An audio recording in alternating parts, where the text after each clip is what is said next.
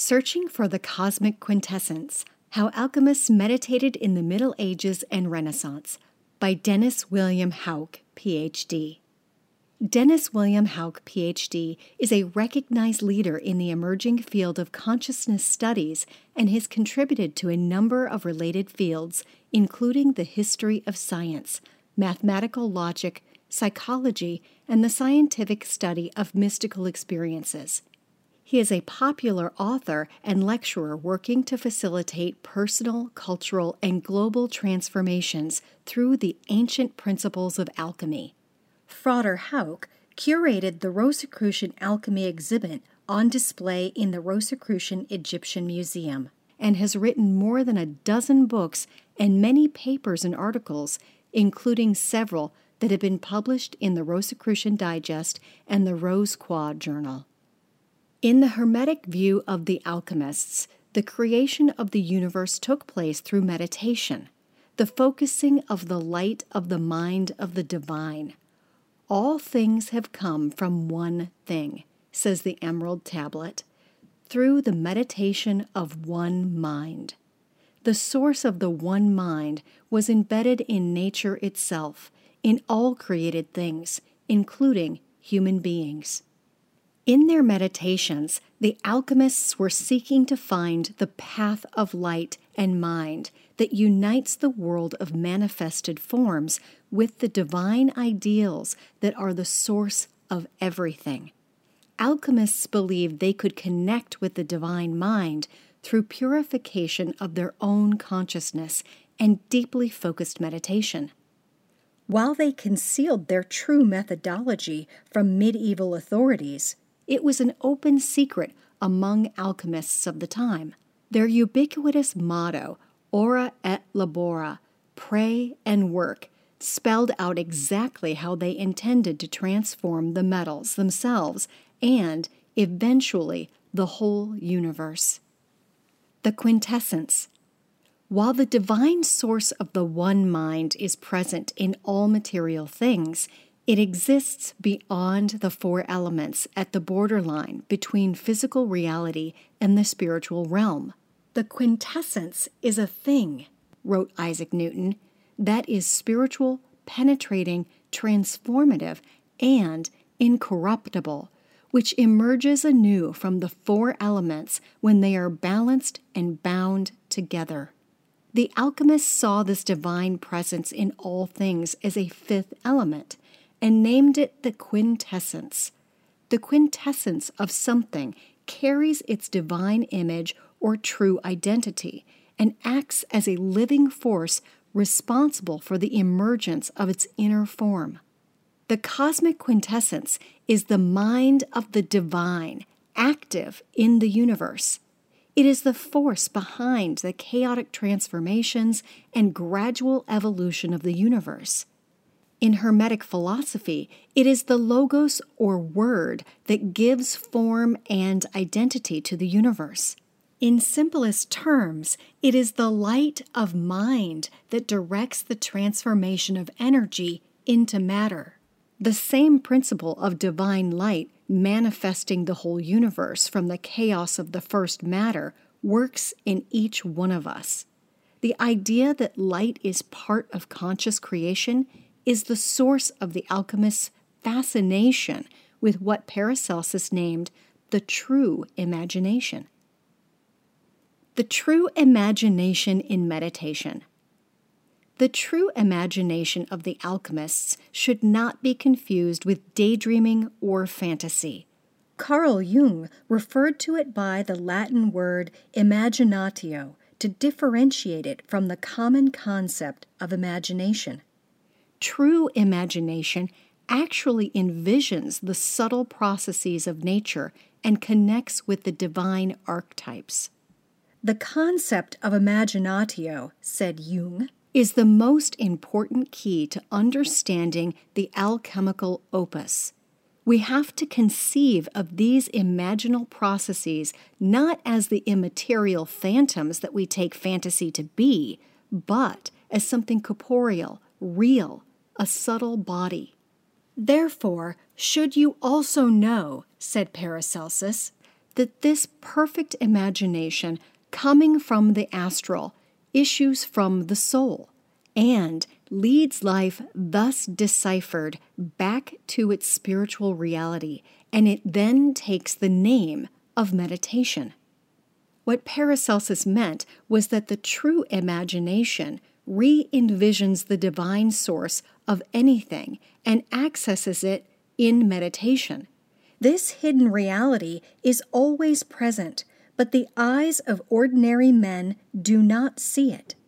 Only the mind's eye of the purified consciousness and the force of the true imagination can perceive the divine vision of which the alchemists spoke. Carl Jung explained the role of the true imagination in alchemical meditation with incredible insight.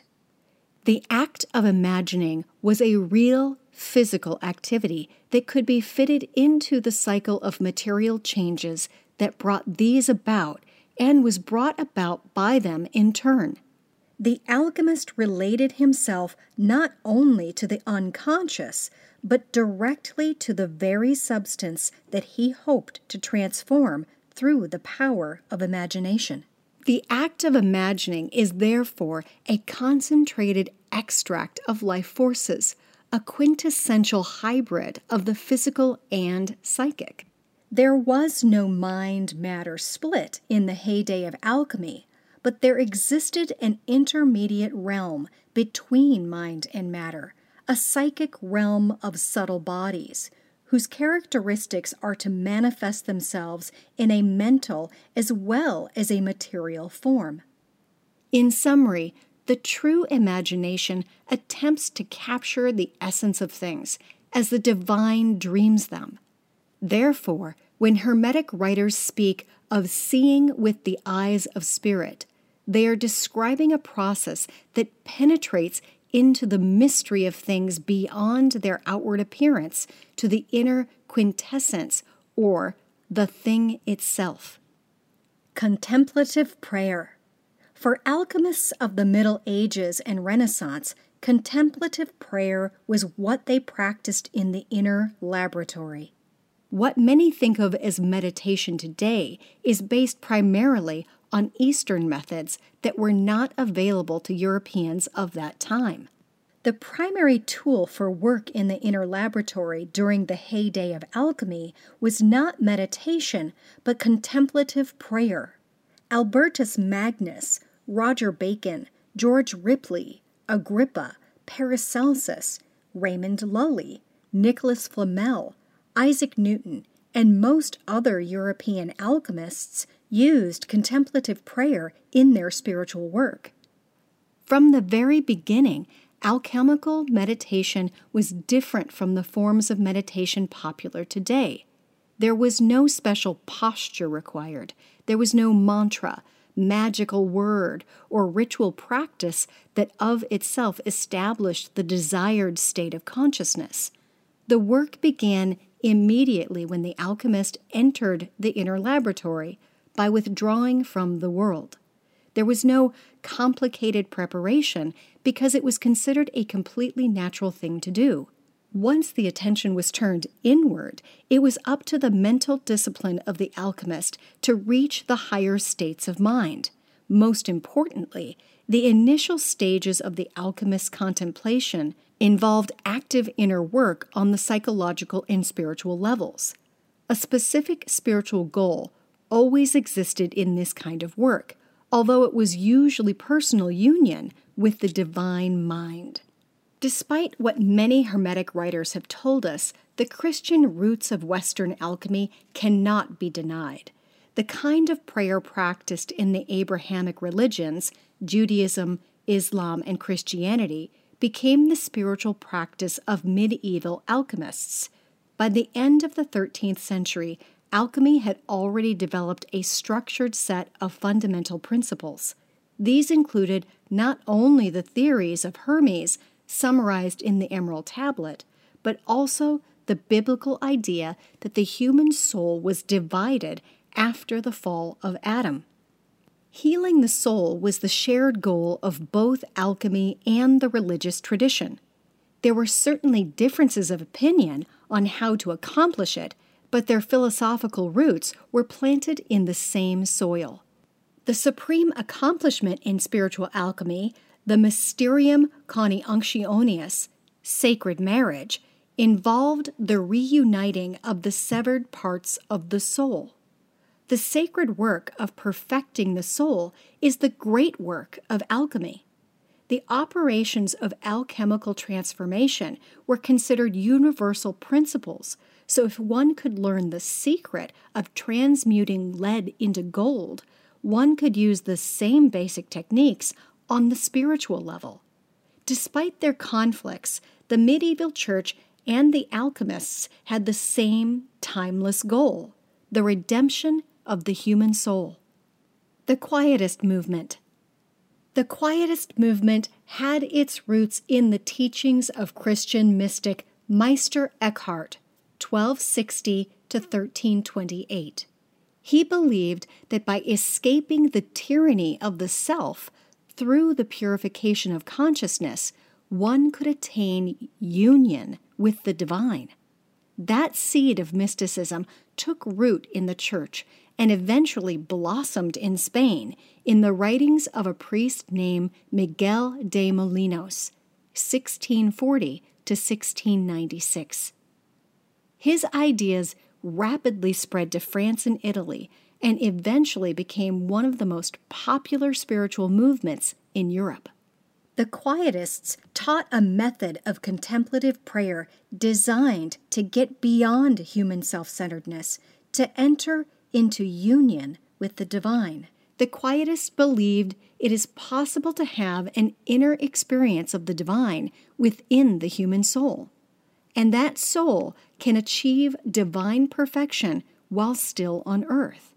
But only the grace of the divine can transform the soul, which can only occur once the soul has been purified and uplifted through deeply intuitive contemplation and purifying meditation.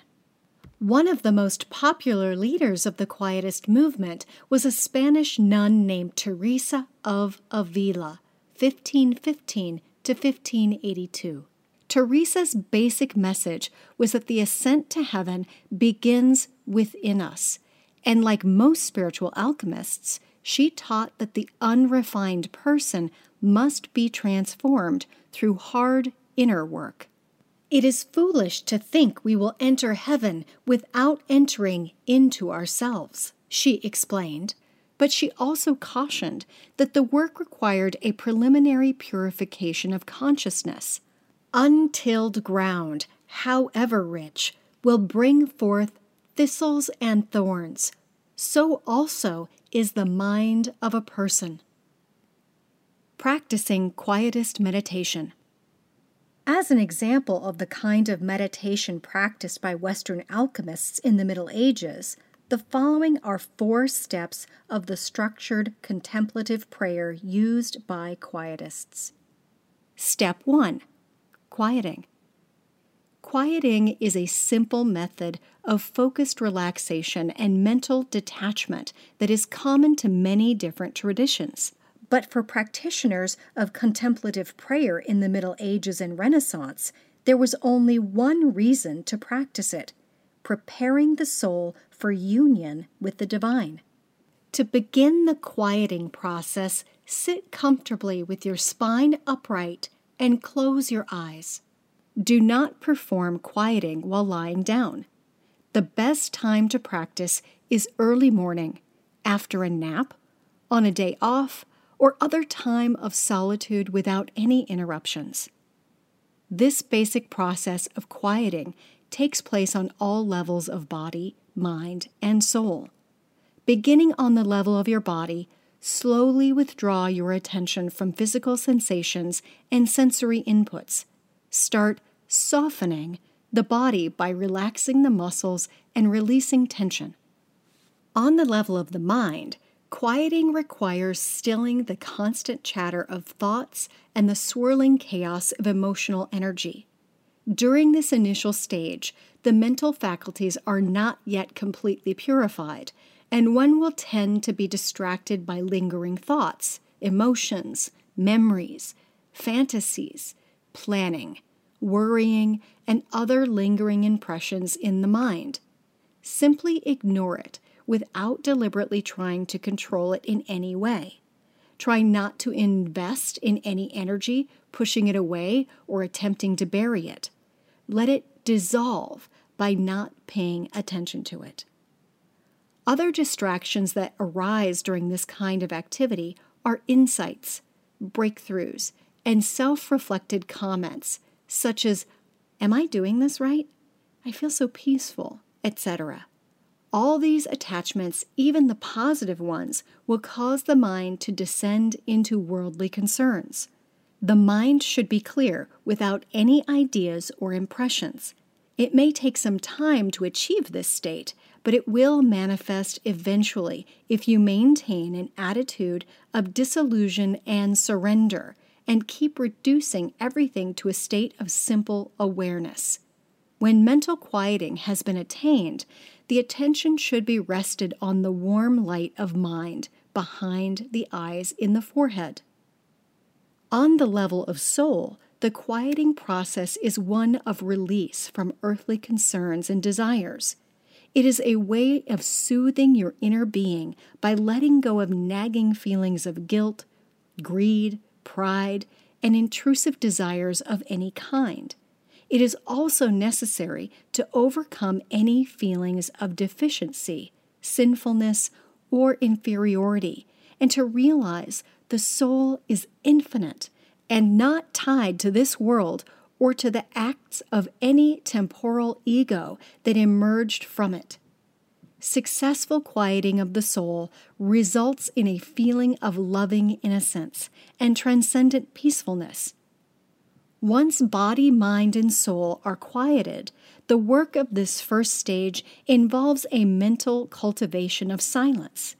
The primary work here is on the individual will, which becomes lost or absorbed by the divine presence in the sacred stillness. Remember, it is the stillness itself that dissolves you. In spiritual chemistry, this etheric ingredient is known as the alkahest or universal solvent. Do not set a time limit or use an alarm to end the prayer of quiet. Do it as long as you can, and when you feel it is time, gently withdraw from the inner laboratory and end the session. Purity of intent is what makes this work. Once that is lost, it is time to stop. Step 2. Reversion.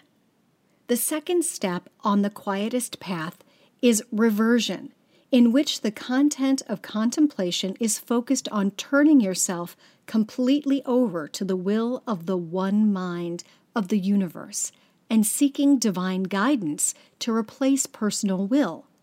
In religious terms, this is personal surrender to the divine, which ironically occurs most easily when persons are at the end of their rope, frustrated and disappointed in their efforts to better themselves.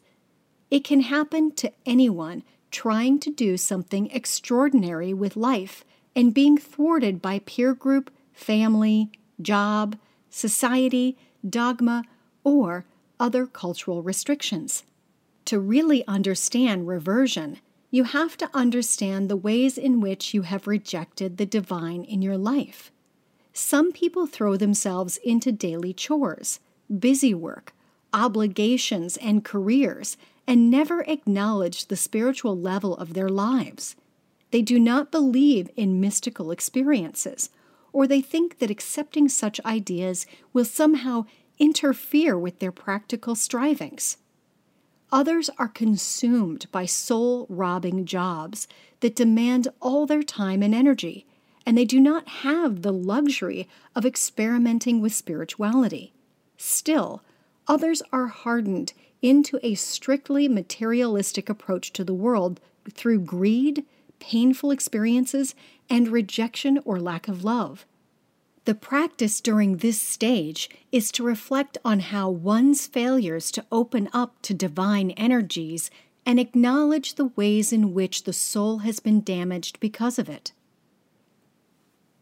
Step 3. recollection. The third step in quietist contemplation is recollection, which is a process of transcending duality and affirming the divine source of all things. The work of recollection begins with intense mental prayer, in which one concentrates on the withdrawal of the soul from worldly temptations and enters devout contemplation on the power of spiritual passion. The two previous steps must be mastered before proceeding to the recollection stage. The primary tool of recollection is deep contemplation, which must be practiced inside the heart and not intellectually. One then experiences a deep piety develop in one's heart that is beyond any that can be achieved through religious dogma or observances. This pureness in the heart becomes a private guide, and the soul is led by the divine will only.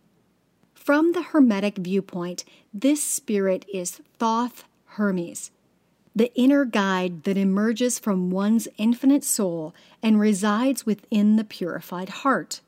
In practice, one must agree to the necessity of divine assistance, something totally separate from one's being, that will provide the confidence and deep faith to proceed to the final stage in this process, because one's everyday personality or ego does not want to go there. It is very important at this stage to persevere in a state of deep contemplation and continue residing in the heart until your personal will dissolves. Suddenly, you feel refreshed and renewed by the unmistakable presence of divine grace.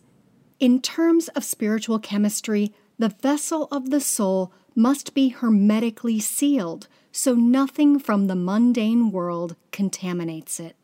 At that point, contemplation must cease immediately without discursive thinking of any kind, and the methods by which you achieve this state must be abandoned. Your soul must allow the divine to work within it and through it. It must open completely, without hindrance, and allow the influx of grace to continue as long as possible.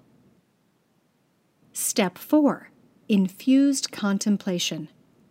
The final step of the quietist approach to meditation may take some time to achieve, but it is made possible through the gateway to divine grace opened in the previous step.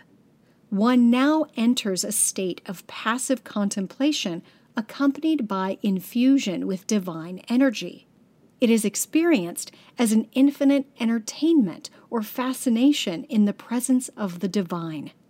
In other words, one feels completely fulfilled and alive and require nothing more. The search for truth ends, and one exists in a state of Gnostic bliss. It is a rare and wonderful state that human beings can and have achieved. Each individual soul is also part of the greater soul of the universe. Therefore, one's soul is also the center and kingdom of the divine. Because of this, a person can become one with the divine mind by cohabitating the same sacred space. To stay in this holy place, continuous self-denial and mortification are required. Pride and self-love on all levels must be banished, so that all that remains is the simple and pure desire to remain in the presence of the divine, which is the soul's true home. One's role during infused contemplation is to become the perfect vessel for divine energy. Thinking this or trying to visualize it is not enough. One must continue in this final phase in a wholly passive state in which sensations of being in the body disappear. Memory and imagination will now be absorbed in the divine, and a feeling of ecstasy and rapture will permeate one's being. Azoth of the Philosopher's Mandala. The Azoth of the Philosophers is a meditative emblem attributed to German alchemist Basil Valentine. The original drawing dates from the early 1400s, but it was kept hidden from the eyes of the church and shared only among alchemists for the next 200 years. It was not until 1659, at the height of the Renaissance, that the Azoth emblem finally appeared in a book published in Paris called The Azoth of the Philosophers. The text of that book was based on an earlier work published in 1626 without the drawing. Also attributed to Valentine, it was titled Azoth, or The Way to the Hidden Gold of the Philosophers. It is not surprising the original Azoth drawing was kept secret. The emblem is actually an alchemical mandala used to transform consciousness by working through the operations of alchemy. The goal was to achieve divine perfection and union with the divine. Such spiritual practices were not allowed outside the church, and several alchemists, most notably Giordano Bruno, were burnt at the stake even for suggesting that people could experience the divine through private prayer and meditation in their own chambers. The word Azoth is an alchemical term first used in the ancient writings of Zosimos, Mary the Jewess, and Jabir ibn Hayyan. It refers to the universal agent of transformation, which is capable of reducing anything to its primordial state and then perfecting it. The term is derived from the Arabic word for mercury, Alzebak. The first two letters in the word relate to the letters at the beginning and end of the three languages used by scholars of the time: Latin, A and Z, Greek, Alpha and Omega, and Hebrew, Aleph and Tau. The connotation is that the Azoth contains and controls both the beginning and end of the great work.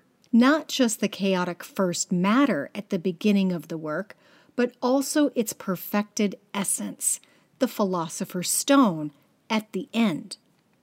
The circle at the center of the drawing contains the face of a bearded alchemist at the beginning of the work, the alpha point. Like looking into a mirror, this is where the alchemist focuses attention to begin the meditation. From this self-reflective point, the alchemist begins the inner work and continues around the mandala through the spiritual operations depicted in the 7 numbered circles. At the end of meditation, the omega point, the alchemist returns to the central circle, but this time focuses on the face contained within the downward-pointing triangle. The downward-pointing triangle superimposed over the face of the alchemist is the cipher for the water element, which is used here as a symbol of divine grace pouring down from above.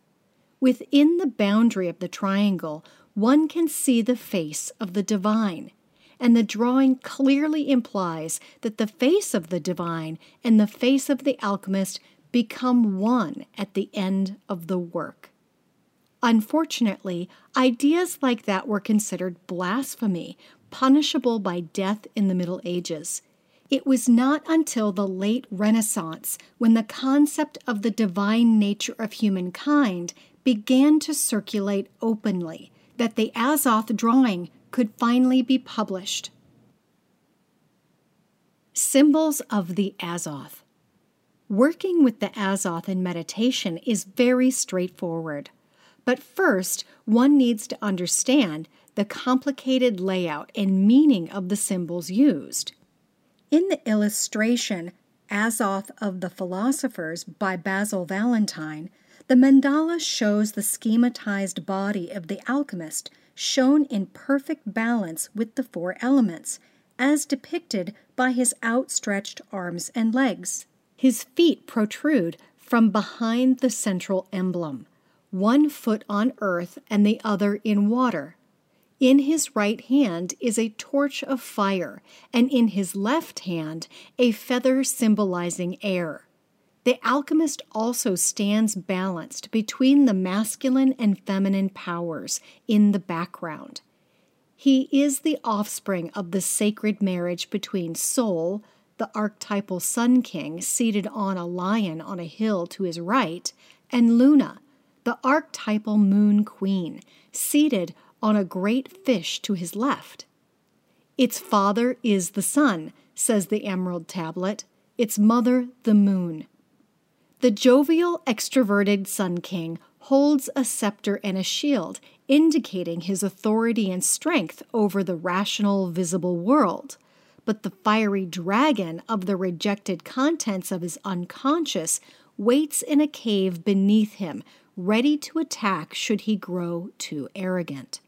The melancholy, introverted Moon Queen holds the reins to a great fish, symbolizing her acceptance and connection to those same unconscious forces that threaten the king.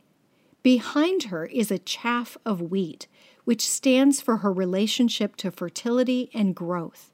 The bow and arrow she cradles in her left arm symbolize the wounds of the heart and body she accepts as part of her existence. For feminine consciousness accepts the world as it is, with all its pain and suffering. In simplest terms, the king and queen represent the raw materials of our experience, thoughts and feelings, with which the alchemist works. The king symbolizes the power of thought and willpower, which are characteristics of spirit. The queen stands for the influence of feelings and emotions, which make up the chaotic energy of the soul. Their marriage produces a new intuitive state of consciousness that Egyptian alchemists referred to as intelligence of the heart. Between the legs of the alchemist, at the level of the root chakra, is the cubic stone, which is labeled corpus, meaning body. The 5 stars surrounding it indicate that the physical body has a hidden 5th element, or quintessence, whose inherent strength is perfected if it is turned into earth, according to the Emerald Tablet. Where the head of the alchemist should be, there is a depiction of the winged solar disk, which symbolizes the ascended essence or personal quintessence manifested through the operations of spiritual alchemy. Touching the wings of the quintessence are a salamander engulfed in flames on the left side of the drawing, and a standing bird on the right. Below the salamander is the inscription Anima, soul. Below the bird is the inscription Spiritus, spirit. The salamander, a symbol of soul, is attracted to the blazing heat of the sun, while the white bird, a symbol of spirit, is attracted to the coolness of the moon. This is a visualization of the fundamental duality of energies that drive the universe. It is similar in meaning to the Tai Chi symbol, which represents the interplay of the feminine yin and the masculine yang energies. Spiritus, anima, and corpus, spirit, soul, and body, form a large inverted triangle that stands behind the central emblem of the alchemist. Together, they symbolize the 3 essentials, the triad of hidden forces within any created thing, the celestial archetypes that the alchemists called sulfur, mercury, and salt. Climbing the ladder of the planets. One continues the preparatory work with the Azoth mandala by moving through each of the alchemical operations depicted. The star-shaped pattern that makes up the body of the alchemist represents the quintessence within, what Paracelsus called the star in man, the secret alchemical process going on in all souls. It is the same process behind the evolution of the anima mundi, or soul of the universe. Saturn. The first ray in this inner star is the black ray labeled number 1 and pointing to the corpus stone. It represents the beginning of the ladder of the planets and is marked by the cipher that stands for both the metal lead and the planet Saturn. This is the archetypal situation at the beginning of the great work.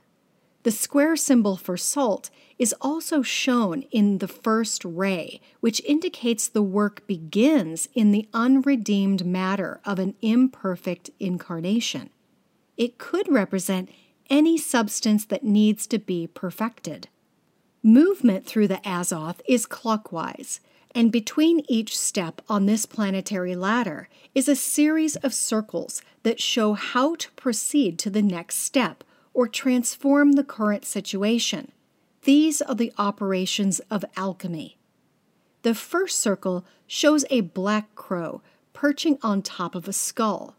Next to the first circle, between the first and second rays, is the Latin word visita, which means to visit or start a journey. Black crows are symbols of the initial black phase, the nigredo, of alchemy, during which the subject of transformation is purified by breaking it down into its essential ingredients. The scene in the circle represents the first operation of calcination, which works with the element fire to burn away dross and reveal hidden essences. The word calcination and such related words as calcify and calcium are from the Latin root calx, which means limestone or bone. To calcine something is to burn it until it turns chalky white, reduce it to ashes, or cremate it. The skull in the first circle is the classic symbol of calcination. This first operation involves the destruction of ego and our attachments to material possessions. It is usually a natural, humbling process as one grows older. But for the spiritual alchemist, this is an immediate and deliberate surrender of one's inherent hubris that proceeds by igniting the fire of intense introspection and self-evaluation and eliminating all that is false. Jupiter. The second ray in the star of the Azoth points toward the king, and the operation here is directed toward masculine consciousness. This is the second rung on the ladder of planets and is marked with the symbol that stands for both the metal tin and the planet Jupiter.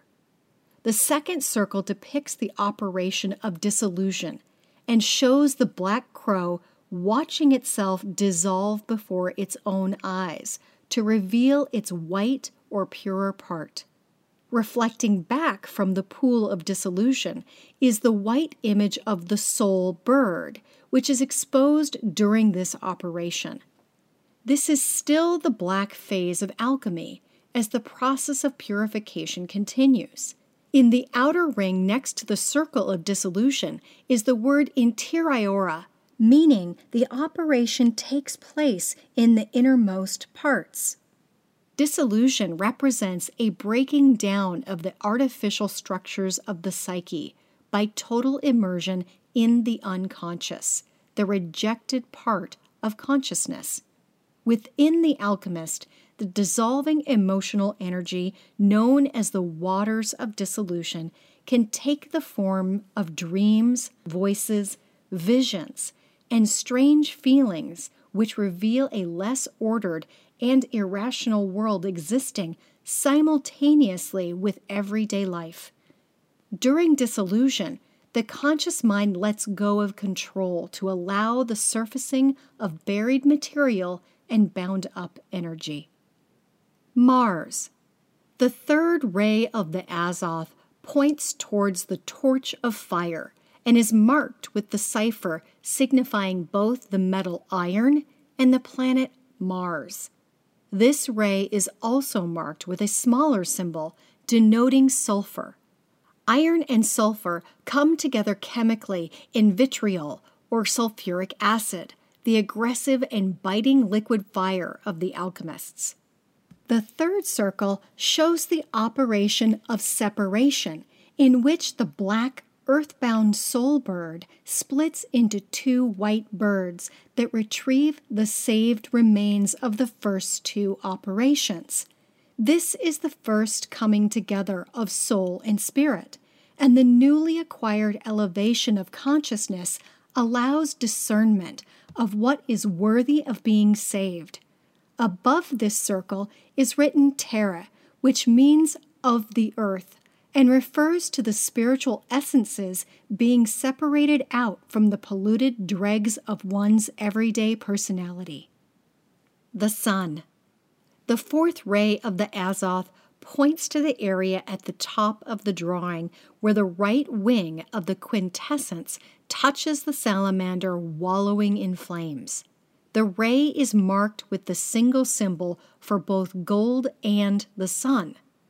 The 4th circle depicts the twin birds of soul and spirit leaving the earth together, lifting a 5-spiked crown, the 5th element or quintessence recovered from the preceding operations.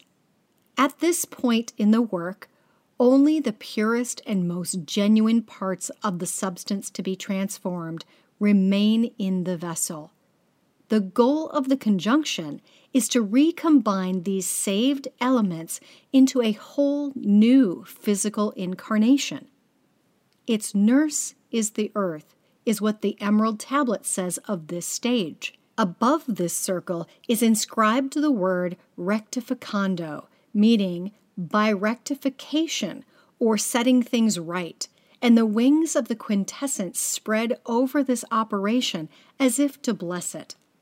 The alchemists often referred to the conjunction as the marriage of the sun and moon, which symbolized the 2 opposing ways of knowing or experiencing the world. After this marriage in the mind, the initiate experiences the birth of intuitive insight, which produces a sense of reality superior to either thought or feeling alone. As can be seen in the Azoth drawing, conjunction is really a turning point from working with the first 3 operations below in matter and working with the last 3 operations above in spirit. Venus. The 5th ray of the Azoth points to the area where the left wing of the quintessence touches the standing bird of spirit. The ray is marked with the single symbol for both copper and Venus. The 5th circle is under the inscription Invenias, which means you will discover. This is the operation of fermentation, in which the unexpected mystic substance forms, the ambrosia of the gods, which represents the first lasting solidification of the conjoining of soul and spirit. The circle shows the soul and spirit birds nesting in a tree, brooding over their egg, waiting for the mystical birth to occur. Fermentation is the introduction of new life into the child of conjunction to completely change its characteristics, to completely raise it to a whole new level of being. The Emerald Tablet tells us to leave the earthly realm by the fire of imagination, gently and with great ingenuity, into a state that sets one's soul afire with higher passion. Like natural fermentation, spiritual fermentation is a 2-stepped process that begins with putrefaction, in which the matter is allowed first to rot and decompose, and then to ferment or come alive again in spirit. In his Chemisches Lustgartlein, 1625, alchemist Daniel Stolzius describes the importance of this uncomfortable phase. Destruction brings about the death of the material, but the spirit renews, like before, the life, provided that the seed is putrefied in the right soil. Otherwise, all labor, work, and art will be in vain. This process appears most clearly in the making of wine. First, the grapes are sacrificed or crushed to release their essences in the juice. Then, Putrefaction begins as the juice is allowed to decompose and rot. Next, a white layer of digesting bacteria arises that begins the process of fermentation. This phase is also sometimes marked by a waxy substance the alchemists called the ferment, and an oily film known only as the peacock's tail. Finally, the new life force conquers the original identity of the grape juice and supplants it with a new and higher presence, or life. This higher presence releases during the next operation, distillation, which produces the true spirit of wine, its alcohol, which contains the purified essence of grapes.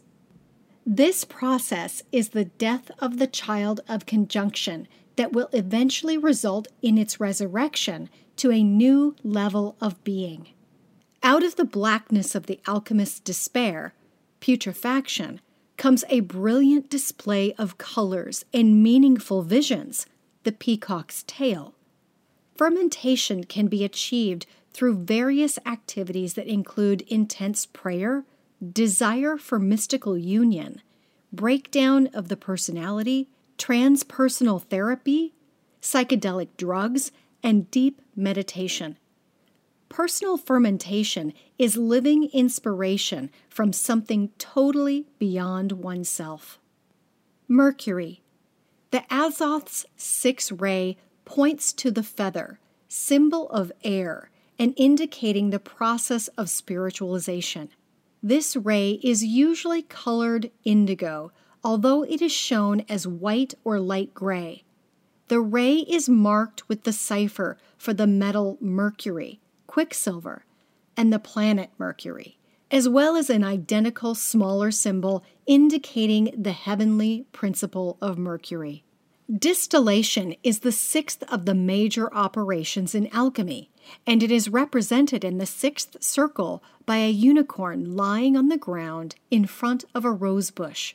According to legend, the unicorn runs tirelessly from pursuers, but lies meekly on the ground when approached by a virgin.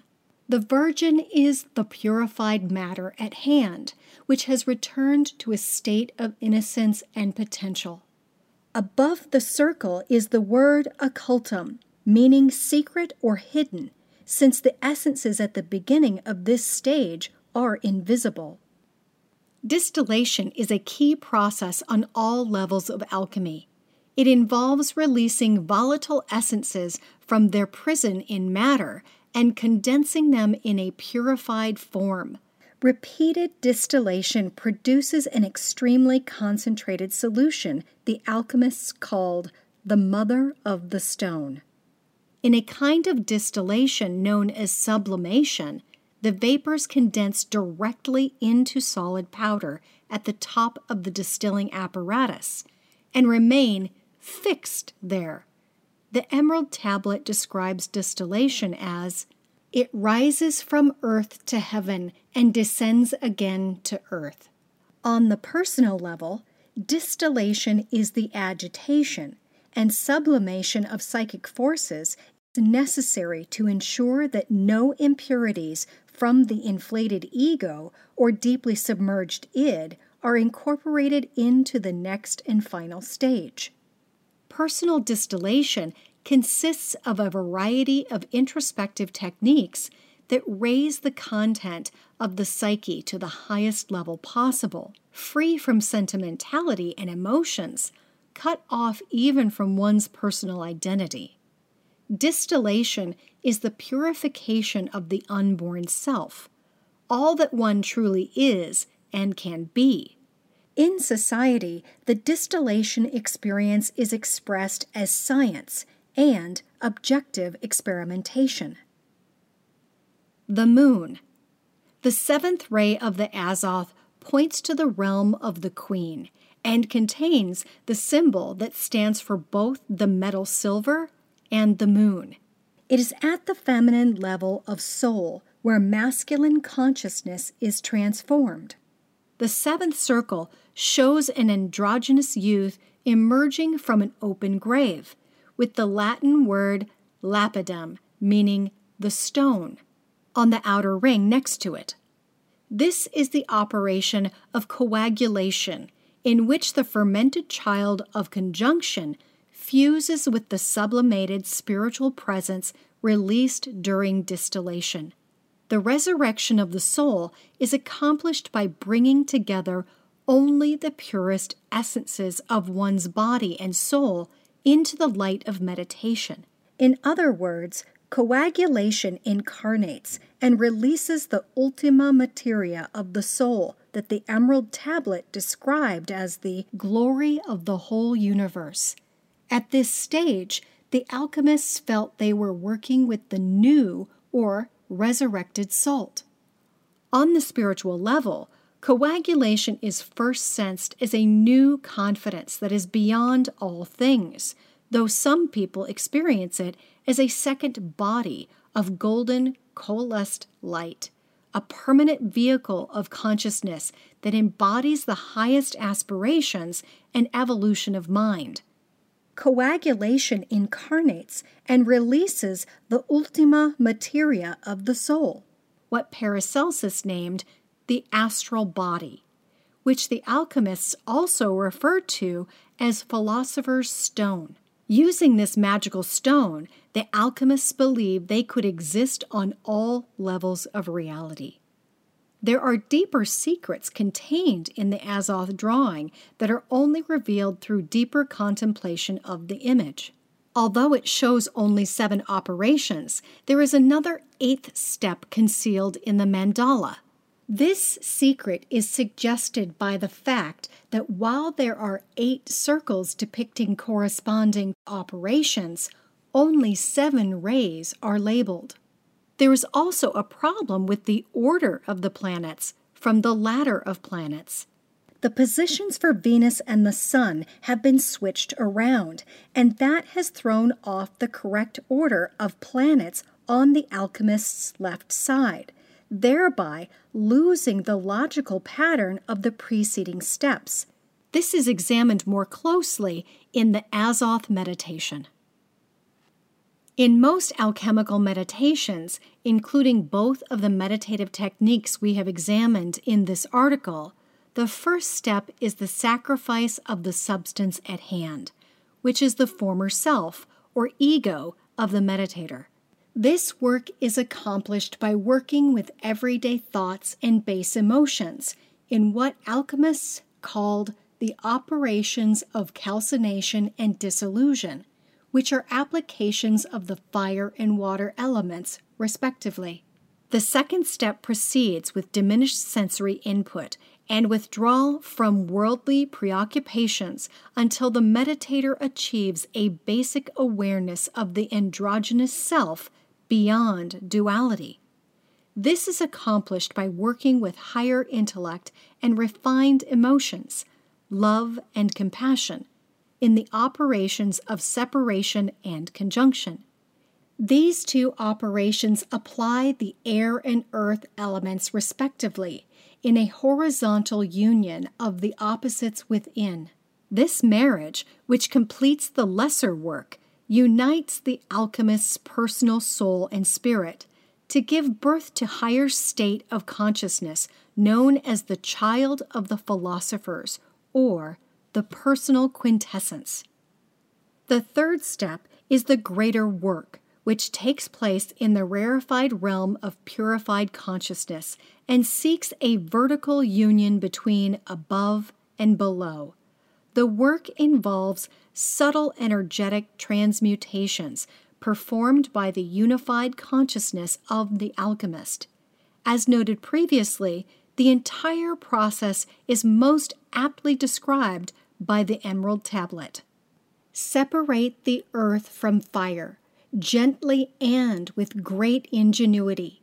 It rises from earth to heaven and descends again to earth, thereby combining within itself the powers of both the above and the below. Thus, you will obtain the glory of the whole universe. All obscurity will be clear to you. This is the greatest force of all powers, because it overcomes every subtle thing and penetrates every solid thing. At this level of the work, we are beyond the elements and working with the primordial powers of creation, the tria prima of philosophic mercury, sulfur, and salt. The work here projects the purified light of mind, the true imagination, and the highest objective consciousness during the operations of fermentation and distillation, which are applications of mercury and sulfur respectively. The final coagulation is a union of personal quintessence with cosmic quintessence, and only takes place by the grace of the divine. The new salt, if it coagulates, is seen as a second body at a higher frequency or octave, a golden incarnation at the center of our rosy cross, where horizontal and vertical reality merge and all is one. Ora et labora was not just another saying of the alchemists. It was their secret formula for uniting the inner and outer worlds to open a new dimension of reality that remains hidden from our modern culture and science. For the alchemists, this was not just a spiritual dimension, but a unique marriage of mind and matter, that was the source of physical as well as spiritual transformations.